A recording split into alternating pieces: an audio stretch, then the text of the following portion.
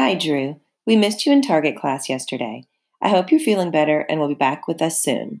I wanted to review some of the assignments you missed so that you can try to catch up with your classmates before our next class. First of all, we started with our morning coding. Remember that we are working on algorithms and how they relate to our coding. You should be working at your own pace and know which level you're on, but if you need assistance with anything, please stop by the classroom and see me. I checked your level from last week and you look great.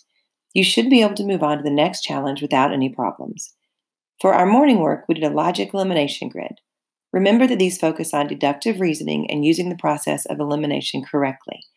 All areas of the grid will need to be filled out in order for you to receive full credit. You're really good at these, so I know you're going to ace it.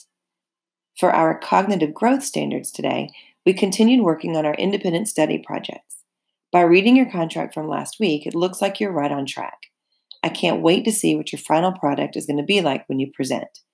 Remember that creativity and innovation are the key. Your topic is extremely interesting, and I'm enjoying getting to see you be so engaged. Keep up the good work. For the algebraic lessons, we continued on with lesson 14. I know you're struggling with this a little bit from the last class when you were here, so please remember to visit the class blog and practice with the tutorial videos that are there as needed. I put them there to help, so please utilize them. I'm also happy to meet with you before school if you feel you need additional assistance. Please just let me know ahead of time.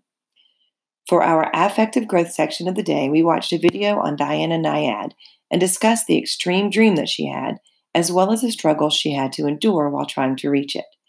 The video is also on our class blog, so please take time to view this as we will be doing additional activities next week based upon the information that's shared in her video.